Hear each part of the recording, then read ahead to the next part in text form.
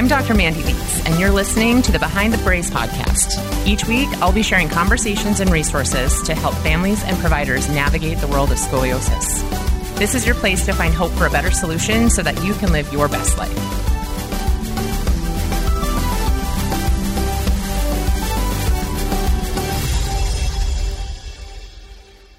Hey everyone, thanks for joining us. It's so good to be back today. This week, we will be discussing what wait and see means and some of the things that can come along with that and things that may not necessarily be a good thing. So first of all, what does wait and see mean? If you have found out that somebody in your family has scoliosis, what does that wait and see mean? So there's a couple different situations that might happen. Typically, if you are seeing a medical provider and they find out that you have a curve and you go to an orthopedic doctor or a specialist and they find that your curve is low enough, what they might recommend is that you wait 6 months and come back and you have another x-ray to see if that curve is changing and if any other interventions need to happen. So usually what will happen is if you have a lower curve, they'll just watch it. And they'll have you come back every 6 months and they'll take an x-ray and they'll see if it's getting worse, if you're having changes. And if it does get worse, and if you do have changes, then that's typically when they recommend something like a brace or further evaluation. Now, there's another situation that can occur as well.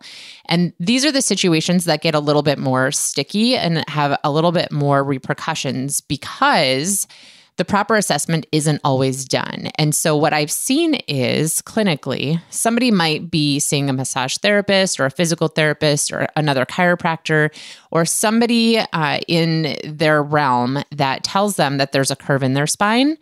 And they might say something like, well, we'll just watch it. Or they don't necessarily have them go get an x-ray to evaluate that spine. Or I've also seen where they said, well, you're done growing, so don't worry about it. And so then no assessment was done. The problem is that when that approach is taken, you lose the ability to intervene and proactively manage what's going on in your spine. And so sometimes it turns out okay, and that spine stays stable and there aren't any worries necessarily moving forward. But sometimes what happens is that spine will continue to progress and you'll actually have a lot of issues down the road. And I've even seen it where it's happened where that they were told, 2, 3, 4 years ago that they had a curve in their spine, not to worry about it. When you're done growing, it'll stabilize. And unfortunately, they've then come, back to my office, and where we've seen the curve land is that there were no longer any options. And at that point, surgery was really the only option.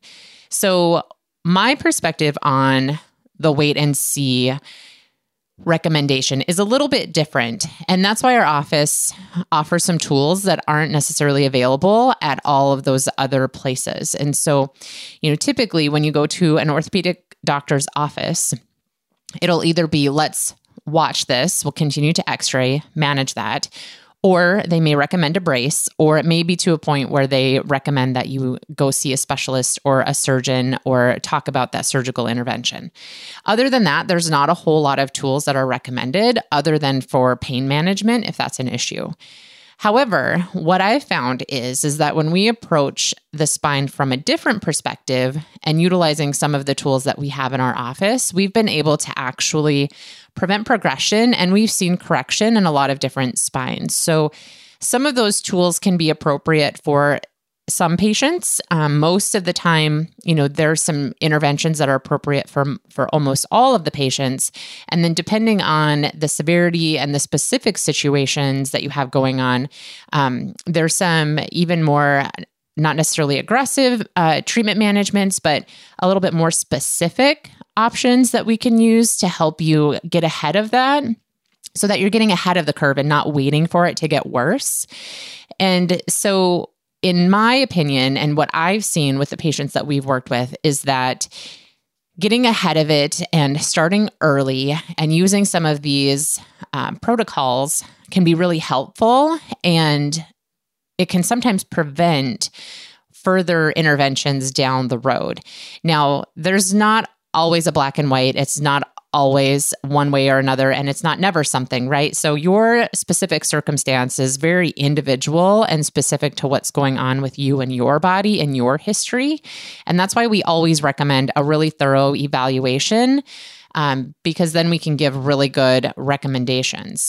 However, my point in talking about the differences between a recommendation to wait and continue to monitor versus taking a proactive approach is looking at the end result. And so one of the methods simply waits for something to happen and then tries to manage that once it's already happened. Whereas a proactive approach takes a little bit more of instead of being reactive, we're proactively doing things ahead of the time, so that way we hopefully don't end up in a place where we need some of those more extensive interventions. And most of the time, people respond really well to that as long as they follow recommendations and are compliant. So what should a family do if they get that recommendation? So there's a little bit of gray area in this, because I always urge families, if you have seen somebody who's a general provider or primary healthcare physician. So say, for example, your pediatrician or your physical therapist or a chiropractor tells you that there's a curve in your spine. And if they tell you to just kind of wait and see what happens, I always urge families and patients to go find another provider that will actually do a full, thorough evaluation along with x-rays, because x-ray is really the only time that you can see exactly what's going on in the spine. Now, if you've seen an orthopedic doctor and they've already done those full evaluations and they've kind of given you the realm of where you're at and given a recommendation, obviously they've been doing that work for a really long time. And those are the tools and methods that they have and that they utilize, successfully for where they're looking to manage that spine. So oftentimes I find that families aren't necessarily completely on board with that because they want to do more things ahead of time. And so that's where I would tell the family that, if you've seen that type of provider and they're a specialist in that area, most of the time, you've gone through all of the evaluations to make sure that this isn't something that's really aggressive, that needs to be intervened immediately, that it's not this urgent or bigger issue.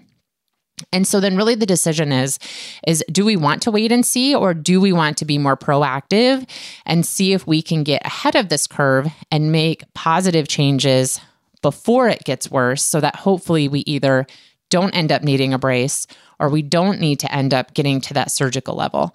And so that's where the difference of the approach comes in, where both providers can manage that case. And most likely, very similarly, it's just the difference comes in the tools and the protocols and the options that they offer. And so that's where we want to make sure that you have seen somebody who's knowledgeable, that they specialize in that area, and that they've done a very full assessment and given you the information that you need. And then that allows you to make good, solid decisions about how you want to move forward. So to sum it all up and to kind of regroup of the whole message of what's so important to take away from this episode is that time is not always on our side. So if you're being told to just wait and see, wait until the next year, or if you've never had an x-ray or a full evaluation, there really shouldn't be time to wait. You should do that now. You should be more proactive, because having extra time always gives you more options and more resources versus than waiting. And so if you find yourself in a position where maybe you've seen all of the people and you still just aren't feeling comfortable with those recommendations, or you've still been told that you just need to wait and see, that's where I would say it would be appropriate to reach out and maybe find another person that could give you a different recommendation and a different perspective on the situation. And that's really what we pride ourselves in, is that we can gather the information for you and take a look at that and put it all together and really lay out the different options that you have. And different families will sit with different information and they'll just have a different perspective. Like intuitively, they just know what fits their family the best. And so that's where having the information is key and allows you more options. And then regardless of your decision, you can feel confident that you've moved forward in the best decision. So my hope for you is that we've given you a little bit of information that allows you an opportunity to make a better decision if you are one of those families that has been told to just wait it out and see what happens. And you, as always, if you have further questions, you can find more information on my website, on our podcast at behindthebrace.com. Next week, we'll be sharing some more tips and tricks and information, and we can't wait to see you then.